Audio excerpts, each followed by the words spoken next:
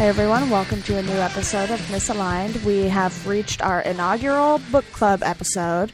So basically, Megan and I have no clue how this is going to turn out, but we will obviously know by the end of this episode what we need to do properly and what we need to stop doing, possibly. So we're going to do the book club discussion after we talk about a little bit of news, and then as usual we will have our recommendations, provided I can continue to speak that long. But before we dive into that, Megan has a little thing she wants to remind you all about. Yes. Misaligned is part of the Modern Vinyl family of podcasts. You can find all of the shows over at modern-vinyl.com. And because of the Modern Vinyl family, let's talk about the actual Modern Vinyl podcast. It is the podcast that basically gave birth to all of the great podcasts in the family. And the most recent episode features Steve Bays from Hot Hot Heat. That's a good episode that you do not want to miss. Yeah, I listened to it already, and it's definitely a fun one to listen to, especially since Hot Hot Heat was like big way before they released, this album that they're doing now. And it's really interesting to see like what the band was up to in that kind of lull between their big success and now. This is very, very true. They were the soundtrack to my middle school and early high school years too. Yeah. All right. Well, despite that being a great episode, we do have some sad news already today, albeit not as sad as some of the recent news we've been discussing lately. But Yellowcard has announced that this will be their final album. It will be their self-titled album coming out September 30th, if I'm remembering dates correctly. So, Megan, I know I am very sad about this. How do you feel? You know what? I'm bummed. I'm bummed because Yellowcard, like Hot Hot Heat actually, was a huge part of like my middle school, high school music listening experience. And I'm also bummed that the tour, their farewell tour, is not coming anywhere remotely near me unless I want to drive up to Baltimore, which I would rather not do. Looks like you just have to come visit me and we can go be sad about it together. Yes, let me just take a plane over to California to be sad. Not a big deal. Pretty easy thing to do these days. This is also very true. Just fly on a jet plane, get from point A to point B in like less than 3 hours, and you'll be fine. Not less than 3 hours, but nice try. Yeah, shows how much I fly. Yeah, I think most of my flights were somewhere between 4.5 and 6 hours going to and from Philly, so that's kind of close to you. That's true. Philly's only, I think, 2.5, 3 hour drive from where I am, so... Yeah, that's like nothing over here. You can drive straight north for like a good 8 to 10 hours and still be in California. Also very true. All right, well, on that note, we are going to start our book club discussion. We basically went through and broke this down by chapter. I mostly wanted to do it this way because this wasn't a book in the sense of it being like a novel.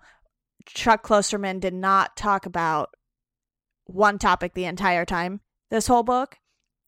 So I felt like this was kind of just the easiest way for us to talk about literally everything that he talked about in his book in a somewhat coherent way, although I would not call this a very coherent book necessarily because, you have 15 pages of one thing and then the next 15 pages is completely different. And if you guys did not follow along with us, we read Sex, Drugs, and Cocoa Puffs by, as I mentioned, Chuck Klosterman. But Megan, why don't you start us off with the first chapter, which is called This is Emo? I think before I go into discussion about the first chapter itself, I do want to make a few little small quips here. Mm-hmm. This book in particular was actually written in a style kind of like Rob Sheffield and Nick Hornby's books, most particularly Songbook by Nick Hornby. And if you're familiar with Rob Sheffield's books, they almost always read like track lists from a mixtape. Right. And those books in particular focus on individual essays. Sometimes they tie a book together, but sometimes they don't. And sometimes, like the mixtape, there are interludes. And I know that you're going to talk about this towards the end, But pretty much all of the chapters, which are individual essays in this book, have some sort of small interlude linking the essays and, in a sense, the book together. So it's kind of like Nick's mixes in Nick and Nora's Infinite Playlist, for example. Instead of Nick rambling on about his failed relationship with Triss, it's actually something that gives you food for thought to think about when you go from one essay to the next. And I think that is something really important to remember, because it is a bit scatterbrained, a little, but it kind of, once you read it all together, it makes a lot of sense. And I am definitely going to be talking a lot about how I kind of wish this book would get an update.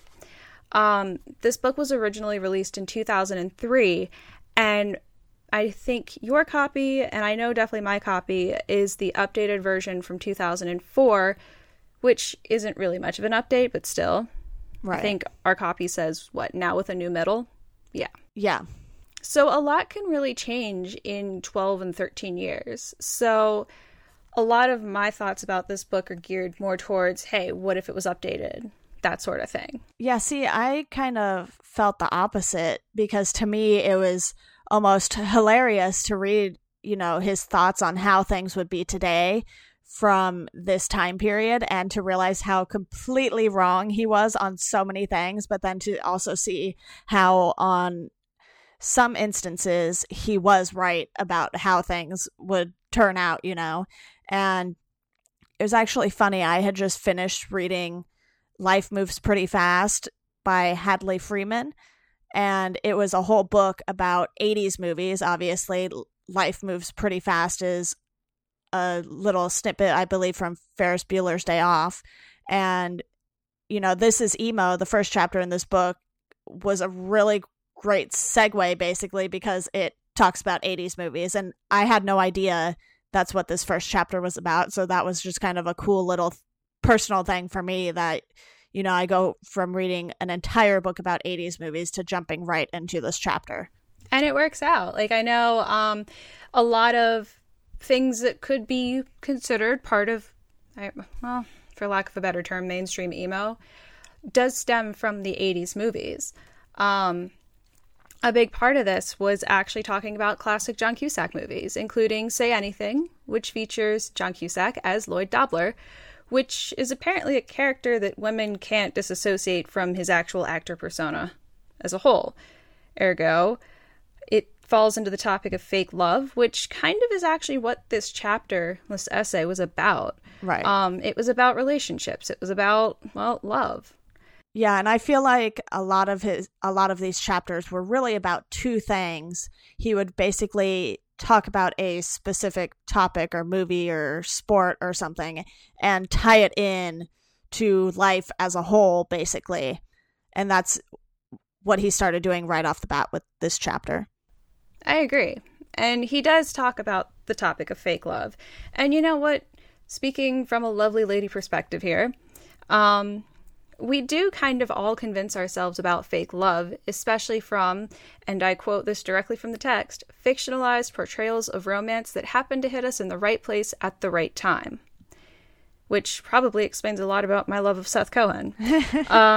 In a way, he's like my Lloyd Dobler. But he's not standing at my window holding a boombox blasting a Peter Gabriel song, nor is he out buying me Death Cab tickets and making a Seth Cohen starter pack. Anyway, enough talk about the OC. I also thought it was pretty funny that in this particular essay, he brings up Coldplay. Most importantly, he disses Chris Martin, the frontman of Coldplay, and he called him a blockhead. I think in some part you can't really have this essence of fake love without mentioning some sort of, well, love song, which, as we all know, Coldplay is kind of known for. If you really think about it, I mean, like, the stars are so yellow, and he has the song about green eyes, and just definitely the older Coldplay discography. I think that's more appropriate than their newer stuff. I think it was a good idea for him to start this book off with a topic that a good chunk of people would probably at least know something about, especially if you're obviously interested in pop culture and you're reading Chuck Klosterman in the first place.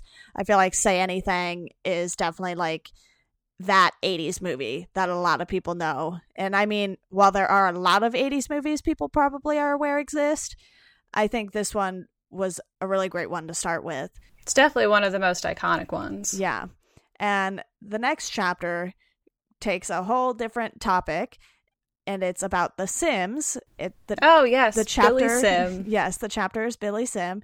And just to let you guys all know, Megan typed in all caps at me in our Google Doc because I might be one of the very few people who have never played The Sims. I never found that game to be something I wanted to play. I was always into like the action sports games and like shooter games and all these sorts of like non-real life games at all. So I mean, I don't know. The Sims just never appealed to me. No one ever bought me The Sims as a gift, and I never played it at anyone else's house, that sort of thing. So I don't know how I avoided The Sims so much, but I managed to do that. I mean, it is a huge, huge cultural icon as well. I mean, I would play The Sims at my cousin's house on their computer because my mom didn't believe in actually having us have computer games. I had several versions of The Sims for the Game Boy Advance, as well as my PlayStation and my GameCube, which the console games of the PlayStation and the GameCube actually had a better tie-in with the computer games themselves than the actual Game Boy games. Because in the Game Boy games, there's no playing God. Yeah, and despite not ever playing The Sims, I knew exactly what The Sims was and everything you could do in it just because so many people talked about The Sims and it really blew up and became this big thing. Oh, there's so many memes on the internet right now about The Sims. Yeah, so even though I had never played the game, I found this chapter oddly entertaining because it was just so funny to me how much time and everything that people would put into this game. And, you know, Chuck mentioned sitting there and playing it and having a kid tell him what he is and isn't doing correctly. And I just found that very entertaining. And I feel like that's something that could easily happen to, you know, anyone. I mean, anyone who's played The Sims understands that there really is no benevolent God. This is something that gets discussed in this essay a lot. And in a sense, it kind of makes us question our own morality as humans. Are we all secretly Sims, tied down to some weird process about living our daily lives? No one will know. That's how I take it. And after reading this chapter, I actually did feel kind of embarrassed, but yet slightly proud of myself of how many things I recognized from the games. The Sims have their own unique way of marketing plasma TVs and sofas, and just it's weird. And of course, there's also the Simlish language, which ultimately was translated into a few, or I should say, a few popular rock songs were translated into Simlish for some of the games. I know in the later years, I don't think I had The Sims around 2003, 2004. That might have been the era when I was playing it on a computer at my cousin's house. But I know on at least the PlayStation and the GameCube, Paramore had a song translated into Simlish, and I believe it was Pressure. And, important band, Reggie and the Full Effect. There we go. They had a song translated into Simlish. Interesting. Yeah. And this next chapter, it's called What Happens When People Stop Being Polite. It's all about reality shows. Well, the real world, to be specific. And personally, I cannot stand the majority of reality shows that are out there. So I wouldn't say this is my least favorite chapter. I think I know what both of us found to be our least favorite chapter, and it happens to be the same one, and it comes later in the book because in our notes, Megan and I basically only have like one sentence about the chapter each, and that's about it. Yep. So I would say this would be my second least favorite chapter probably out of this book, and it's simply just because I don't like reality TV, so I had no interest in this. I mean, I've read it, and I'll basically read anything that Chuck Klosterman writes about, but that doesn't necessarily mean I will like the content or be aware of the content that he is talking about. True. And This chapter was actually about The Real World, which was a show that was definitely before my time. I never really got into The Real World. I was more of a fan of the celeb reality block on VH1, which had such great shows such as Rock of Love with Bret Michaels, Flavor of Love with everyone's favorite clock-wielding man, Flava Flav, and The Surreal Life, which actually, Flavor of Love was a spinoff of The Surreal Life, because I guess he wanted to find love and somehow didn't find it with Brigitte Nielsen, who he was on This Real Life with. Anyway, yeah. So this essay in particular was one that I would wonder what it would read like today. The Real World is still going on, although it's not as big of a cultural phenomenon as it was 12, 13 years ago, honestly. The Real World road rules challenges or whatever, I don't know. I guess those are still a thing. I see commercials every now and then on MTV about them, but they're not as widely publicized, I guess you could say. There's no real finding a connection with a character. I think in the 90s, you definitely were able to name actual people on the show and connect better with them. Whereas today's day and age, it's like, okay, it's ushering in the age of Big Brother in a way. Right. Which he does allude to in the later part of the chapter.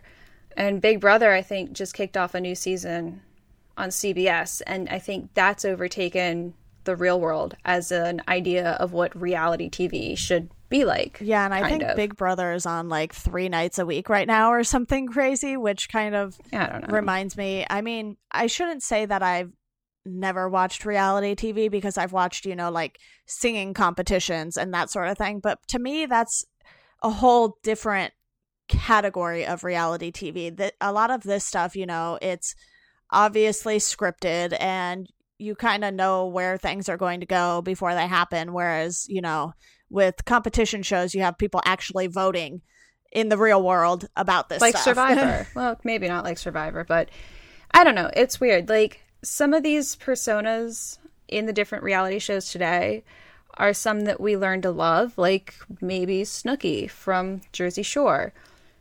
As obnoxious as she could be, she was actually slightly endearing.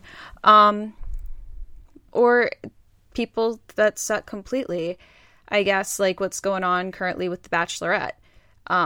Honestly, I still don't get the hype behind The Bachelor and The Bachelorette, so there's that.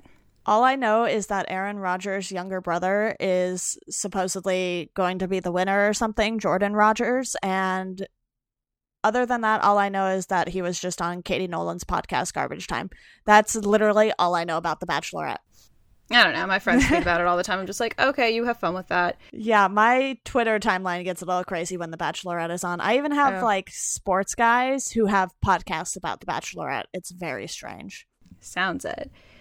But yeah, I do like how the Sim chapter flowed into this because it's the way of life of human or Sim in a way interaction, which actually this is a good transition to our next chapter, which is every dog must have his day, every drunk must have his drink. I was really hoping I typed that correctly because I kept sitting here reading it. I'm like, was that the actual title of the chapter? But I think it was.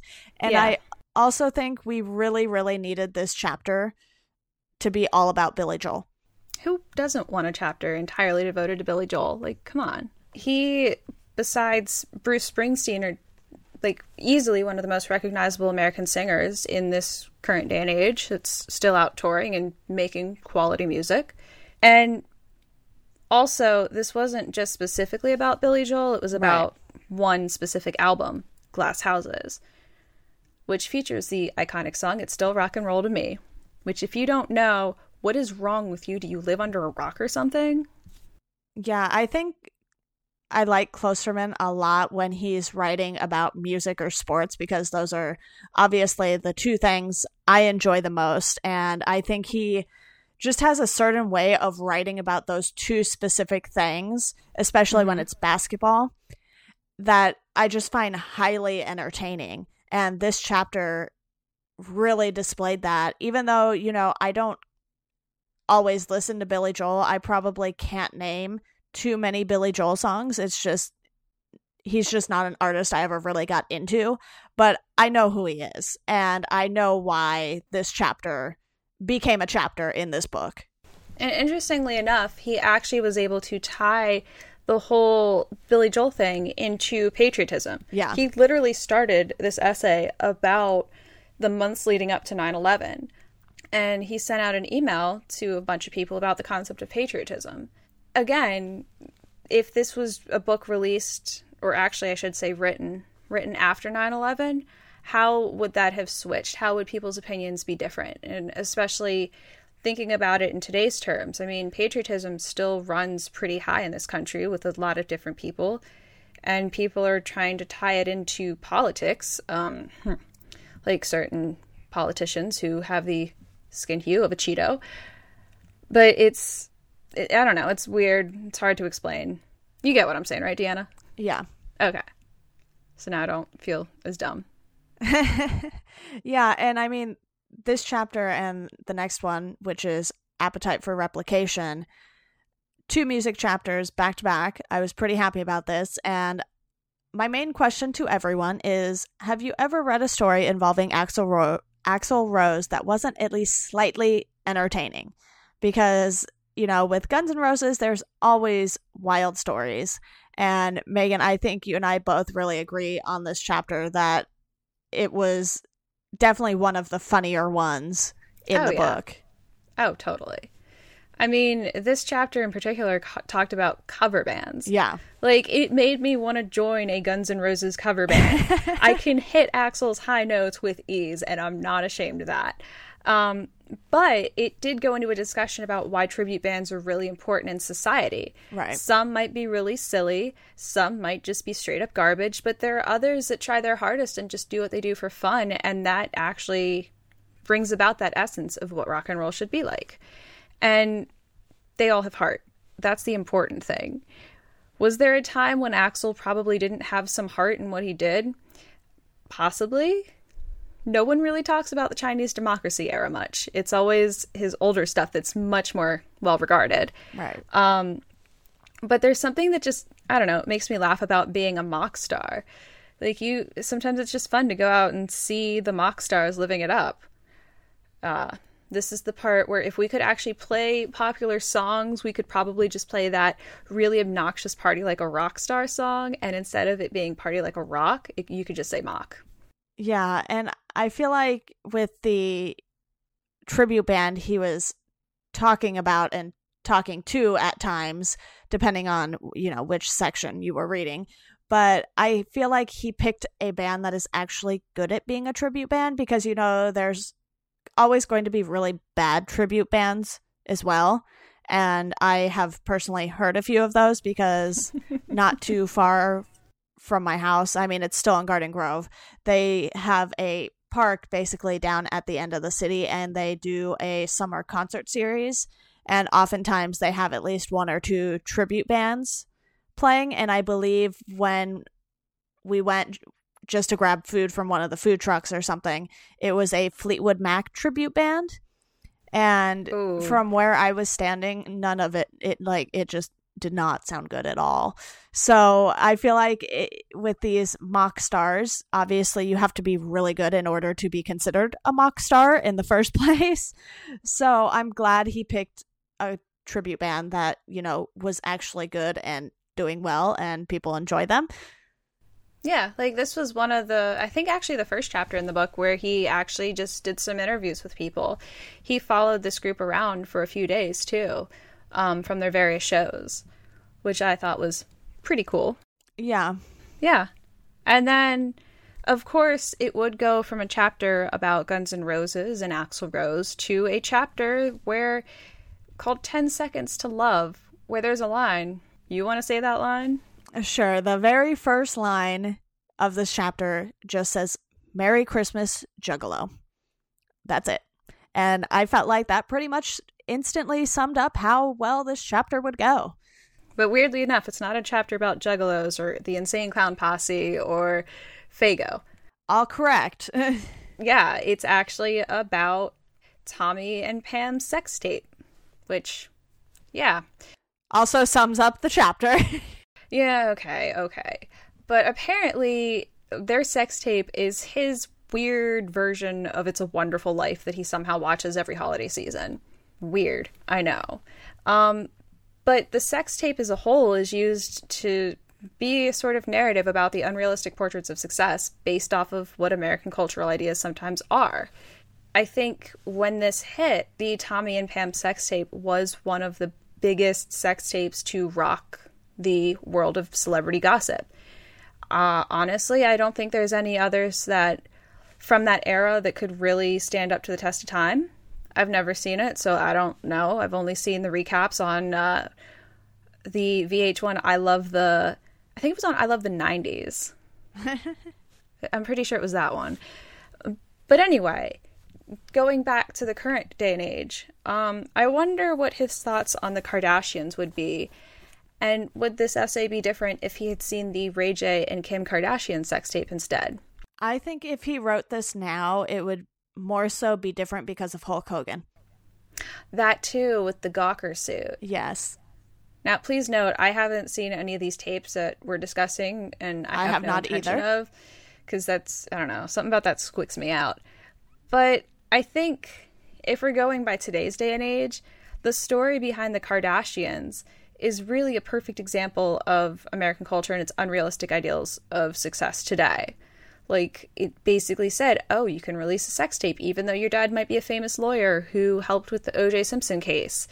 But you'll still get famous because of a sex tape and get your own reality show on E! And, oi. And then the Jenners didn't really have to do anything. They were just there by association. Yeah, this is true. This is very true. And then you got a music video release that features people. I'm not even going to go about that. I'm so, ugh. I have not watched it yet. I assume you're talking about Kanye's famous video. Yes.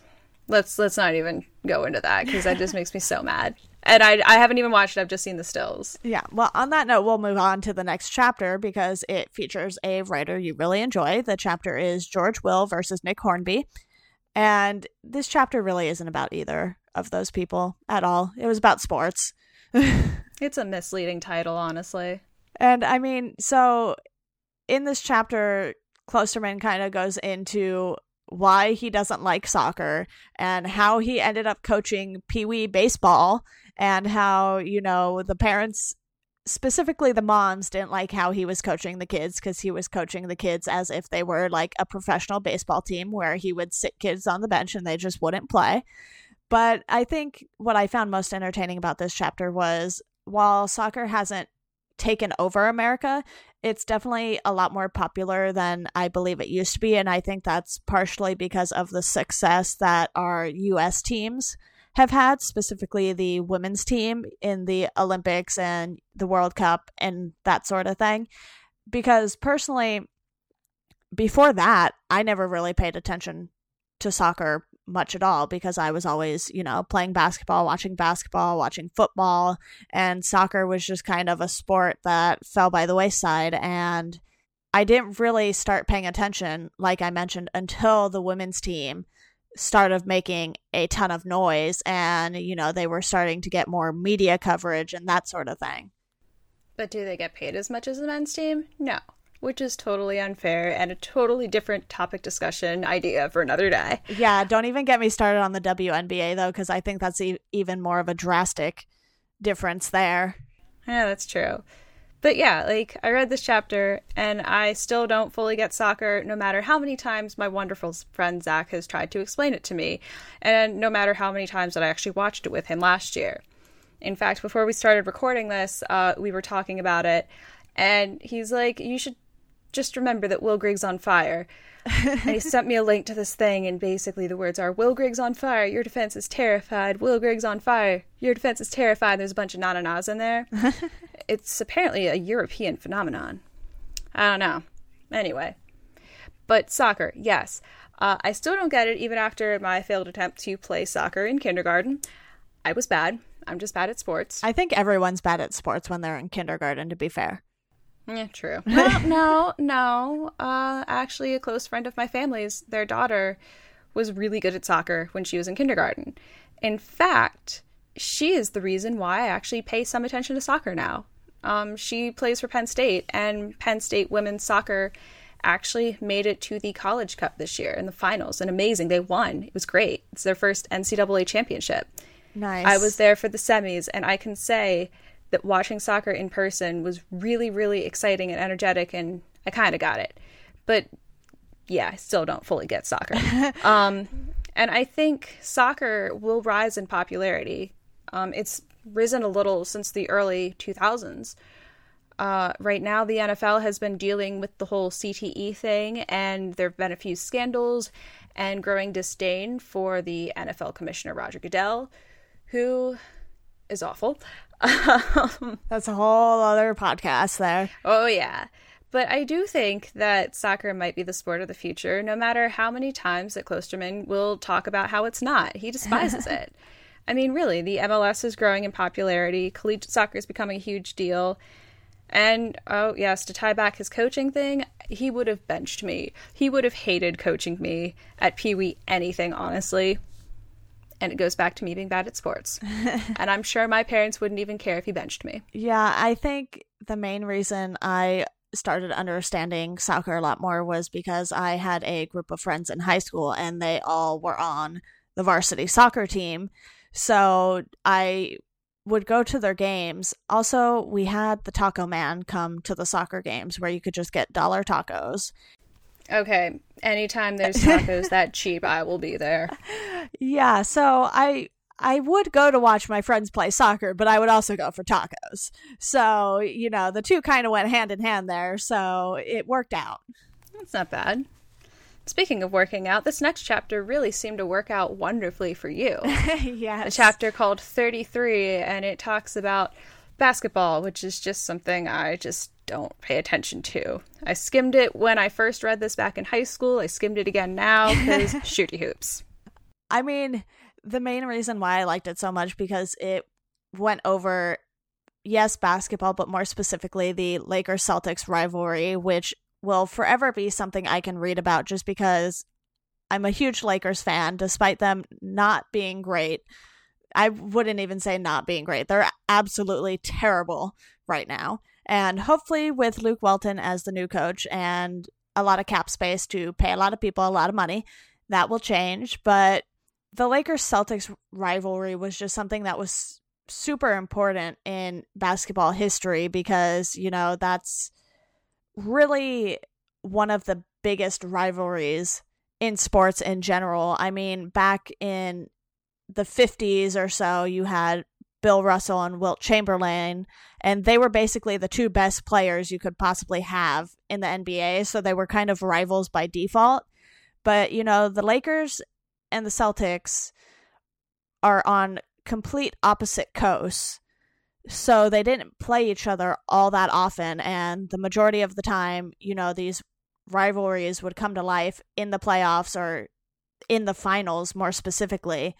So I don't really know what else to say other than this probably, obviously, was my favorite chapter in this book. I mean, sports, shooty hoops, woo. Sports do the thing. And to go from a chapter, actually 2 chapters, I guess, about sports, straight into one about, well, it's called porn. It's exactly what you think it'd be about. Didn't pull any punches with this title. Nope, just straight up porn. I think this is obviously the chapter I mentioned earlier. That was probably both our least favorite chapter because it seemed pretty pointless. I mean, he was basically making a correlation that with porn came the advancement of technology when we had the internet.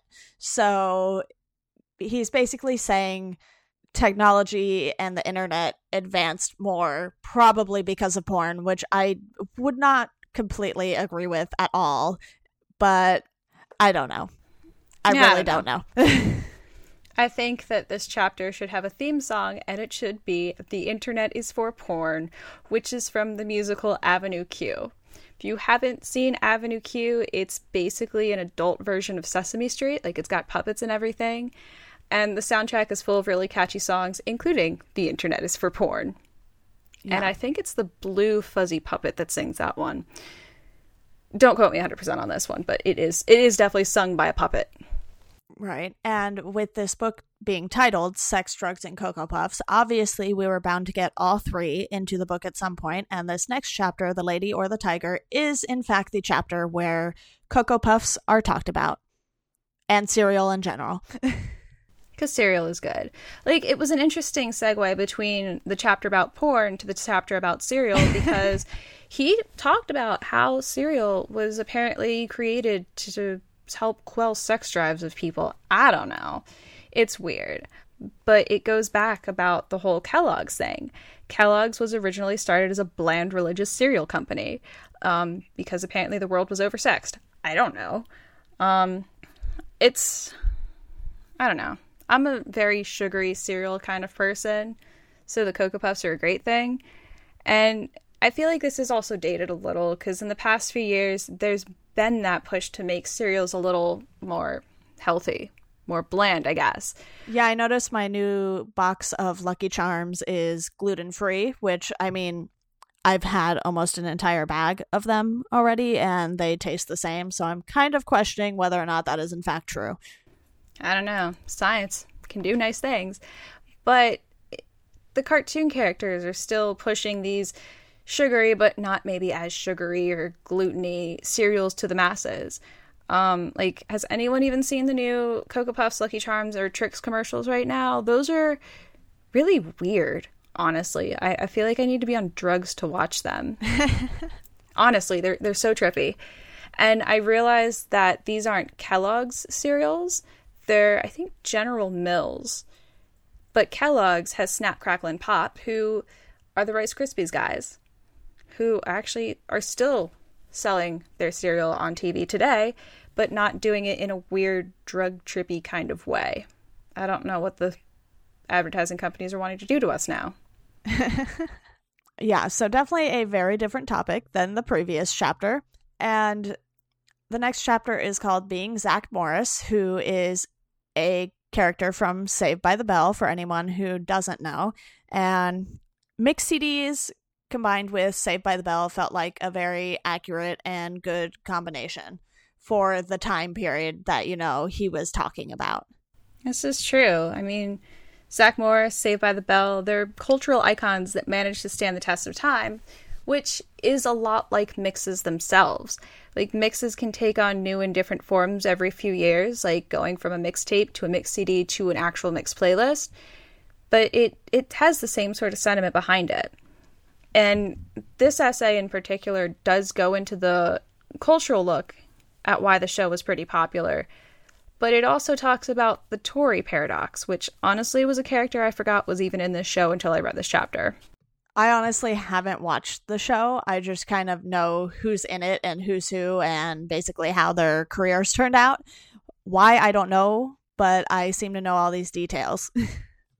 I think you live under a rock. I'm just going to say that. But it's interesting. It really is, because it talks about the Tori paradox. So apparently a character named Tori was introduced, and this was when Kelly Kapowski and Jesse Spano somehow left the show for a little bit, or their respective actresses themselves. So yeah, it was like, apparently they took place in the same timeline. I don't know. I don't know if Kelly and Jesse actually knew who Tori was, because I know that Slater and Zach kind of wanted her affection as well. But what's interesting is that Kelly and Jesse made it back into the graduation episode when everything was said and done, but there was no Tori. Like, she had never existed. I don't know. It's weird. But let's talk about a whole modern update here. There is a Tumblr blog out there called Saved by the Bell Hooks, and it mashes up a lot of scenes from Saved by the Bell with quotes directly from Bell Hooks. If you're not familiar with Bell Hooks, she is a prominent Black feminist writer. A lot of her stuff I highly recommend, and I highly recommend checking out Saved by the Bell Hooks, because it's interesting to see her quotes from her writing mashed up with scenes from the 80s and maybe early 90s. Yeah, I'll have to check that out. Yeah, it's great. And what's funny about this next chapter title, it's called Sulking with Lisa Loeb on the ice planet Hoth. This strangely ties into the last episode I did with Chris Lantinen, also known as Modern Vinyl Dad, which I have now coined him, so hopefully that will catch on with everyone. Feel free to call him that. But I asked him what the weirdest record in his collection was, and he said it was a signed Lisa Loeb record. So we had a little conversation about her, and I kind of laughed to myself when I read this chapter title. Well, if you want to laugh even more, she actually appeared on the New Found Glory cover of Stay, I Missed You. Interesting. That is a thing. They actually have From the Screen to Your Stereo, that like whole series of covers that they did for movie songs. And they recorded a song with Lisa Loeb. It was great. But yeah, enough about her. Let's talk about Star Wars. Gladly. Because we are giant nerds here at Misaligned. Stories of our lives. But yeah, I kind of thought this chapter was funny too, because now that Star Wars, has been rebooted and is this huge thing again, it turns out it's cool to like Star Wars. And despite people who maybe liked it when the first trilogy came out and they were, seen as nerds, now it's basically cool to be a nerd. It's cool to like all these superhero comic book movies and Star Wars and everything like that. And it's sort of just normal now. It is. I mean, what's interesting to note is that a year before this book was released, Attack of the Clones came out. And a year after its re-release, or I guess when it was updated, Revenge of the Sith came out. And this was actually the time period when I thought that Star Wars was overrated and that it was uncool to like it. But that's because my brother really liked Star Wars, so it kind of killed it for me a little. Fast forward 12 or so years, and it is cool to like it again. Like, I actually have a decent respect for the series. And it'd be interesting to see this rewritten with mentions to The Force Awakens, because we all know that that second trilogy was just straight up trash. I don't care if Hayden Christensen is very just nice to look at. It was a trash trilogy. And of course, this chapter doesn't talk about that trilogy. It talks about the meaning behind the original trilogy. Right.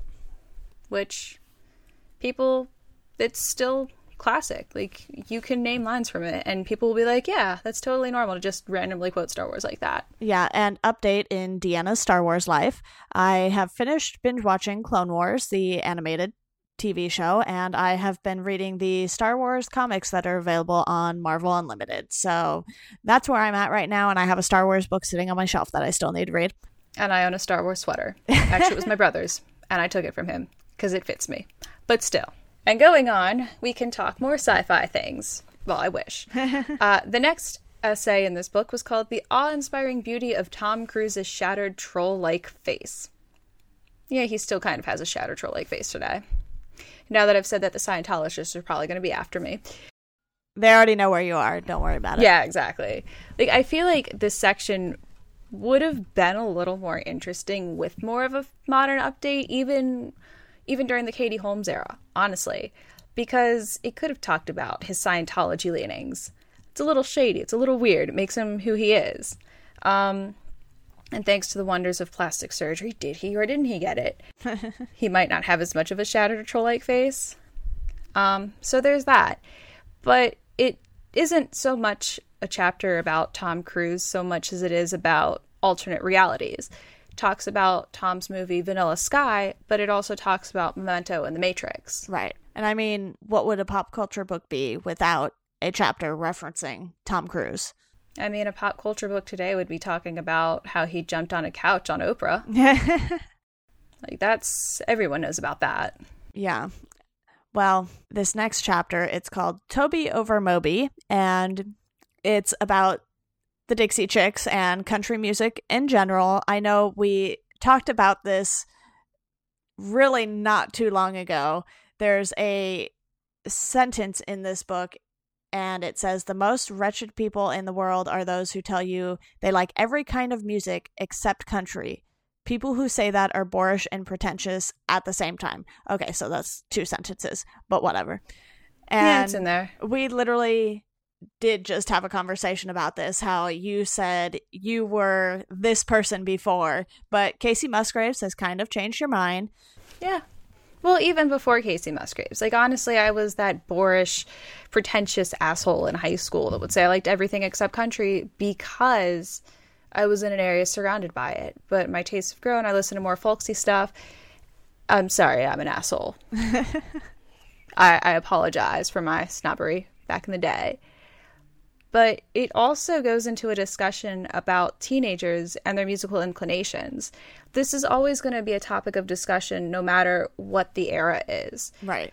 And I mean, another sentence from this is, you can't really learn much about a person based on what kind of music they happen to like. It's 100% a true statement. As a personal, anecdote here, I will never, ever forget the look on my classmates' faces when I gave a presentation during my sophomore year of college about attending a metalcore concert.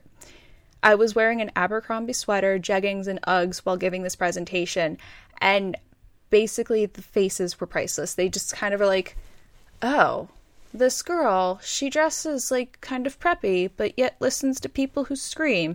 We can't judge her anymore. Right. It is a horrible personality descriptor to kind of go off of what someone listens to, because you honestly, you wouldn't know.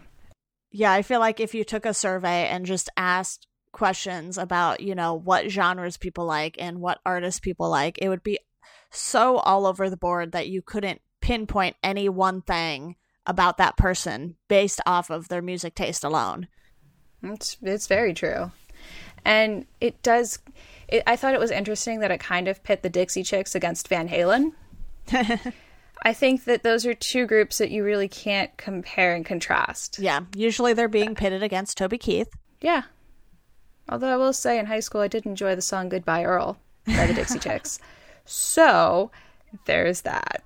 Yeah, and he even talked about, how many teenage girls there were at this concert, and it kind of surprised him because a lot of times when people think of country music, they just think of a bunch of white adults going to these shows.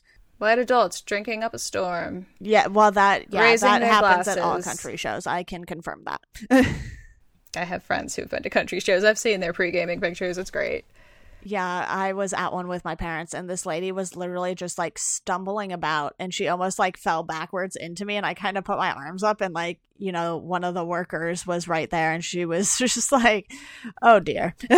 That's why Red Solo Cup, I'm telling you, that song just changed everybody's perception about stuff. But anyway, we go from a chapter about, musical inclinations with the teenagers and the Dixie Chicks and everything, to this is Zodiac speaking. No, it's not about astrology. No, sadly, there aren't many references to the Zodiac Killer. But it is about serial killers. Right. And people who knew serial killers. This is another chapter featuring a bunch of interviews with people about knowing serial killers. Yeah, and it's clearly hands down the most serious chapter in the book because, Chuck Klosterman's usually pretty good at making light of things, but he chose not to go that route here because this really isn't something that people try to make light of. It's no one is going around making fun of, the Manson murders or that sort of thing. Or John Wayne Gacy Jr. Right. And I don't know about you, but I have watched a lot of stuff about serial killers. I've read quite a bit about them. And I mean, I watch Criminal Minds, which is based off of real life serial killers more often than not. And it's just kind of something I find interesting, not necessarily interesting in a good way. It's just kind of more so from a why do these people do this kind of thing. And there's a museum out in LA. It's literally called the Museum of Death. And it basically has, videos about a ton of these serial killers. And I know in this chapter he mentions Richard Ramirez, who was the Night Stalker out here in California, in LA area to be specific. And it's just always, I don't want to say fascinating because that sounds like the wrong word to use, but how these people work and how the people who know them see them is an interesting thing to read about. This is true. Remind me to ever go to that museum if I ever go to LA. It's really hard to find, so you could drive by and miss it and be fine. Oh, see, that's fine. Promise we're not going to become serial killers here. But in today's terms, I kind of want to know what Klosterman would think about Ted Cruz being the serial killer. Or the Zodiac Killer, I'm sorry. Ted Cruz is the Zodiac Killer. He would probably write a great, hilarious essay about that. Right. if you really think about it, that would be a pretty funny one to read. Yeah, I mean, politics can be funny in general, so. Oh, yeah. I'd love to get his thoughts on those. But anyway, going on, reading. The next chapter is actually something worth reading. It is called All I Know Is What I Read in the Papers. Yeah. And if you're a budding journalist and want to read any essay out of this book, I highly recommend this one. Yeah, I had a little trouble with one of the sentences I was trying to type out in my notes. I weirdly like reading writers who write about writing. I was like, I'm probably going to screw that up if I don't just read it word for word for you guys. So, because that's just too many times you're using different types of forms of the word write. That happens. I mean, in high school, this struck a chord with me, and it still does today. And I mean, I will ramble on a little bit about this because my journalistic tendencies and leanings, but he is completely right when he says that the media is a completely reasonable thing to hate. Honestly, have you seen the skewed coverage on the major news networks about current events or lack thereof? I am sure that before this week, there was very little coverage about the Brexit decision or even Brexit in general. But he does also make an extremely solid point when he says that everybody seems to be concerned that journalists are constantly trying to slip their own personal or their own political and philosophical beliefs into what they cover. Right. This virtually never happens. And he's right. It is actually really hard to do that. To quote one of the reporters I worked with during the summer of 2012 during a radio station internship, I should learn to speak better. But to quote the reporter, it's really hard to put your own personal bias or spin into a 30 or 45-second reader. When you're not working in broadcast news, this probably does make sense. If you're working in print news, it's actually easier to put your own spin onto things, but it's more subtle because you have to know where to look. If it were mainstream articles on like the front page or something, chances are high there wouldn't be any sort of weird political agenda behind them. Go into the op-ed section, which honestly I kind of skim because sometimes it's just the opinions of people get on my nerves. It's that sort of thing. You really have to know where to look. And I mean, he also talks about how celebrity journalism is a new kind of meaningless. And as someone who likes to read celebrity gossip sites, it's true. I mean, there's only so many pictures of, like, new couples I can take. Shout out to Taylor Swift and Tom Hiddleston. That is really just meaningless and pointless, and why is this a thing? But despite that, he also says that newspapers are for people who don't read, or something along those lines. Right. And it's true, yes, and no. I still read the newspaper, but once again, journalistic tendencies in me. It's just I don't know. Yeah. I just have a lot of thoughts and feelings on this. I mean, I also thought it was a great look into a writer's thoughts about journalism because most of the time you're hearing thoughts from, the readers about journalism and what's being reported and that sort of thing. So they're not looking at it from a writer's standpoint. They're looking at it from a consumer standpoint and a reader's standpoint. But if this is something you're interested in, like reading writers who write about writing, basically, and you don't want to buy this entire book just for one chapter, I have read On Writing by Stephen King, which is a really great look into his writing process. And while it's not the same as journalism because he's just writing, fiction novels, it's still really good about, formulating an idea and how you take that and make it your own, basically. And I also recently bought Bird by Bird, which is by Anne Lamott, and On Writing Well by William Zinsser, I believe is how you pronounce that. I could be wrong. I always spell it incorrectly, too, because I think it's, the S's and the N are flipped. So yeah, it's Zinsser. Okay. Well, those are 3 books about writing that I often find people highly recommend, and so I'm going to recommend them here as well. But we're going to move on to the next chapter, and it's called I, Rock Chump. And this is, in fact, about music as well. It's also the penultimate chapter in this book. And I think it's interesting how Klosterman can change up his approach to writing, because, you know, this had basically timestamps, and he would write about something happening at that specific time, and he was still able to keep his writing style relatively the same and, you know, keep it as witty as usual and that sort of thing. So I thought it was a nice little change up to the rest of the chapters. And this chapter is a lot easier to digest than the chapter that follows it. And of course, in our notes here, I just have one sentence, because literally this is all I took from it, was how to attend a music conference about pop music and experience it without rocking. Like, that is actually pretty interesting when you think about it, because pop music does have some roots in rock and roll and vice versa. But if you're thinking about it from a purely pop perspective without that rock and roll thing, it's interesting. Yeah, and I just want to make a note that all of these chapters had, you know, a little something extra at the end of them.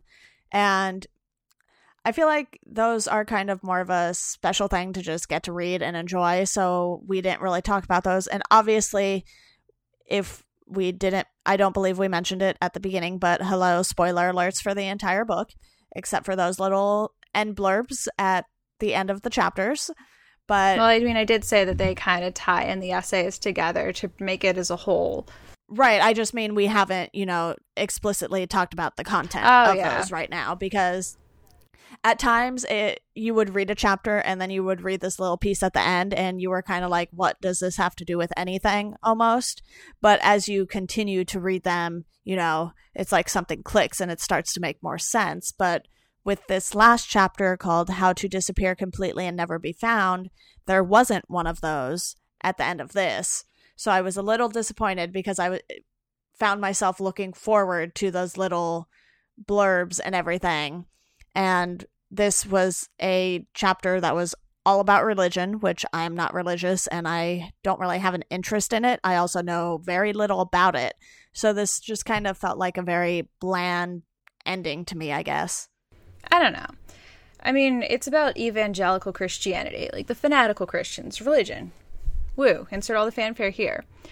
When I first read this in high school, it garnered my interest only because I had tried to read the Left Behind series, solely because my friends were reading it and just raving about it. But I was trying to read it as an agnostic who bordered on atheism. And today I still maybe have a less atheistic, I guess you could say, views on religion. I've moved more solely into the agnostic way of thinking. So that's not bad. But yeah, that's the perks of growing up in a small town with a lot of churches. Let's see. Oh, yes. This one I would love to see updated for the modern masses, because we're in an era where Christianity, especially of the evangelical kind, hey, Ted Cruz, it seems to be overtaking the news cycles. Like conservatism, both in terms of politics and religion, it actually makes me want to disappear completely and never be found. Much like the end blurb at this chapter that you so wanted to read. Yes. And I mean, I know you really want an update to this book, but I feel like the way he writes, it's like every piece he does is almost an update on, you know, his prior writings. And I know his most recent book, well, not the most recent one, because one just came out literally like this month, but his book, I Wear the Black Hat, is an essay collection book, I believe. And I feel like without reading that, I can't definitely say I would like an update to this book, because who knows, it could end up being just like that book, which came out a couple years ago, last year maybe even. So I feel like because he's writing these in an essay type format, I wouldn't necessarily want an update to it. I just might want new essays about similar topics, or, you know, the same ideas but with different people or movies or that sort of thing. That makes sense. So I wouldn't necessarily need it to be an update of this book. Basically, I just want Klosterman to write more things. True. So, I mean, despite not liking a couple of the chapters, notably, well, the last one I read, but I was just kind of indifferent about it. But the reality show chapter and the porn chapter, I just gave it a 4 out of 5 because I kind of knew going into this that I would enjoy his writing because I've read his stuff before. I read his articles when he was helping out over at Grantland and writing for them here and there. I know you gave it a slightly lower rating than I did, but 3.5. You don't like sports, so that's a little more understandable. I mean, I like sports, just not a lot of mainstream sports. You like different sports, not the ones you talked about. Yeah, I like oddball sports and football. But it is a good book. Like, it's an interesting look into, well, the early 2000s, honestly. Even going into a lot of discussion about the 80s and the 90s. It's definitely worth checking out, I think. Yeah, and he now has 9 books, I believe, because I have 8 of them and I don't have the new one just yet. So chances are we may end up revisiting Chuck Klosterman because, you know, he writes all about pop culture and we're trying to keep this in the pop culture and music realm. But the next book for July is Your Song Changed My Life by Bob Boilen. And this is obviously just going to be strictly a music book. And I would like to thank Megan for sending me her extra copy of it for a whole like $3 or something. So that is basically why we chose to do this book next, because we knew we both already had it and it's a relatively new book. Yes. In fact, I did write about it for Modern Vinyl as my Modern Vinyl Recommends piece. I think it'll be a good read. Like, I think it reads a little like a 33 and a third book. Right. So if you want to jump in on this, I think we should, we'll try to be a little more proactive on the Twitter account in terms of reading, giving updates about where we are on the book. And you can maybe follow along with the hashtag Misaligned Reads. Yes, I was also just really horrible about reading this Klosterman book in a timely manner. I literally finished it yesterday and read probably half of it or 75% of it within the last week. So that is partially my fault. I will probably have to start this book a lot sooner. So the last week in July, I believe, is when we will be doing this episode for this book. And don't hold me to that, though, because I currently cannot count the weeks in my head to make sure that is right. But real quick, we are going to do recommendations and wrap this up. Megan, do you have anything for us this week? I do. The new Avett Brothers album called True Sadness. It came out on Friday, and I know it's definitely available to stream on Spotify. There are definitely a few vinyl packages available. It's the familiar Avett Brothers sound that everyone has come to know and love, mixed with some more modern electronic leanings. It's a fun album, I think. Yeah, I think I added it to my Apple Music collection because I've been trying to get better at doing that on Fridays. I'll go through the new albums list and kind of add things that I know I should listen to. But I have 2 quick recommendations this week, both of which basically we've already talked about. Go listen to some Yellowcard. The band is breaking up. Megan and I are bummed about it. Just go listen to Ocean Avenue, Southern Air, whatever you want. You know, they have a really solid catalog. So there's a lot to check out there. And my second recommendation is to check out some of the Star Wars comics if you are a fan of Star Wars. Obviously, if you are not a Star Wars fan, there's probably no reason to do this at all. But personally, I've been using Marvel Unlimited to do that, which it typically runs 6 months behind the current issues. But for me, you know, there's so much to read in the Marvel catalog that I don't even mind. You'll get about 13 or 14 issues of the just plain Star Wars series and Darth Vader. So there's at least, I would say, a good 30 to 40 comics based around Star Wars and this new comics universe they're creating here that you can read through Marvel Unlimited. And I'm sure if you go to Marvel's website, you can get a free month if you just want to try it out. I mean, if you like comics, Marvel Unlimited is basically $70 for the entire year. And if you figure current Marvel comics are going for $6 a piece, that's basically like buying 11 or 12 single issue comics, and you can read way more than that in a year on Marvel Unlimited. So I know I've recommended Marvel Unlimited before, but now I'm recommending something specific within Marvel Unlimited. So I'm trying not to repeat myself too much here. But that's all we have for you guys today. Like I mentioned, next book is Your Song Changed My Life by Bob Boylan. We will put an Amazon link in there for you guys to go pick up an ebook or a physical copy, whatever you prefer. But until then, thank you guys for listening, and we hope you enjoy the rest of your day.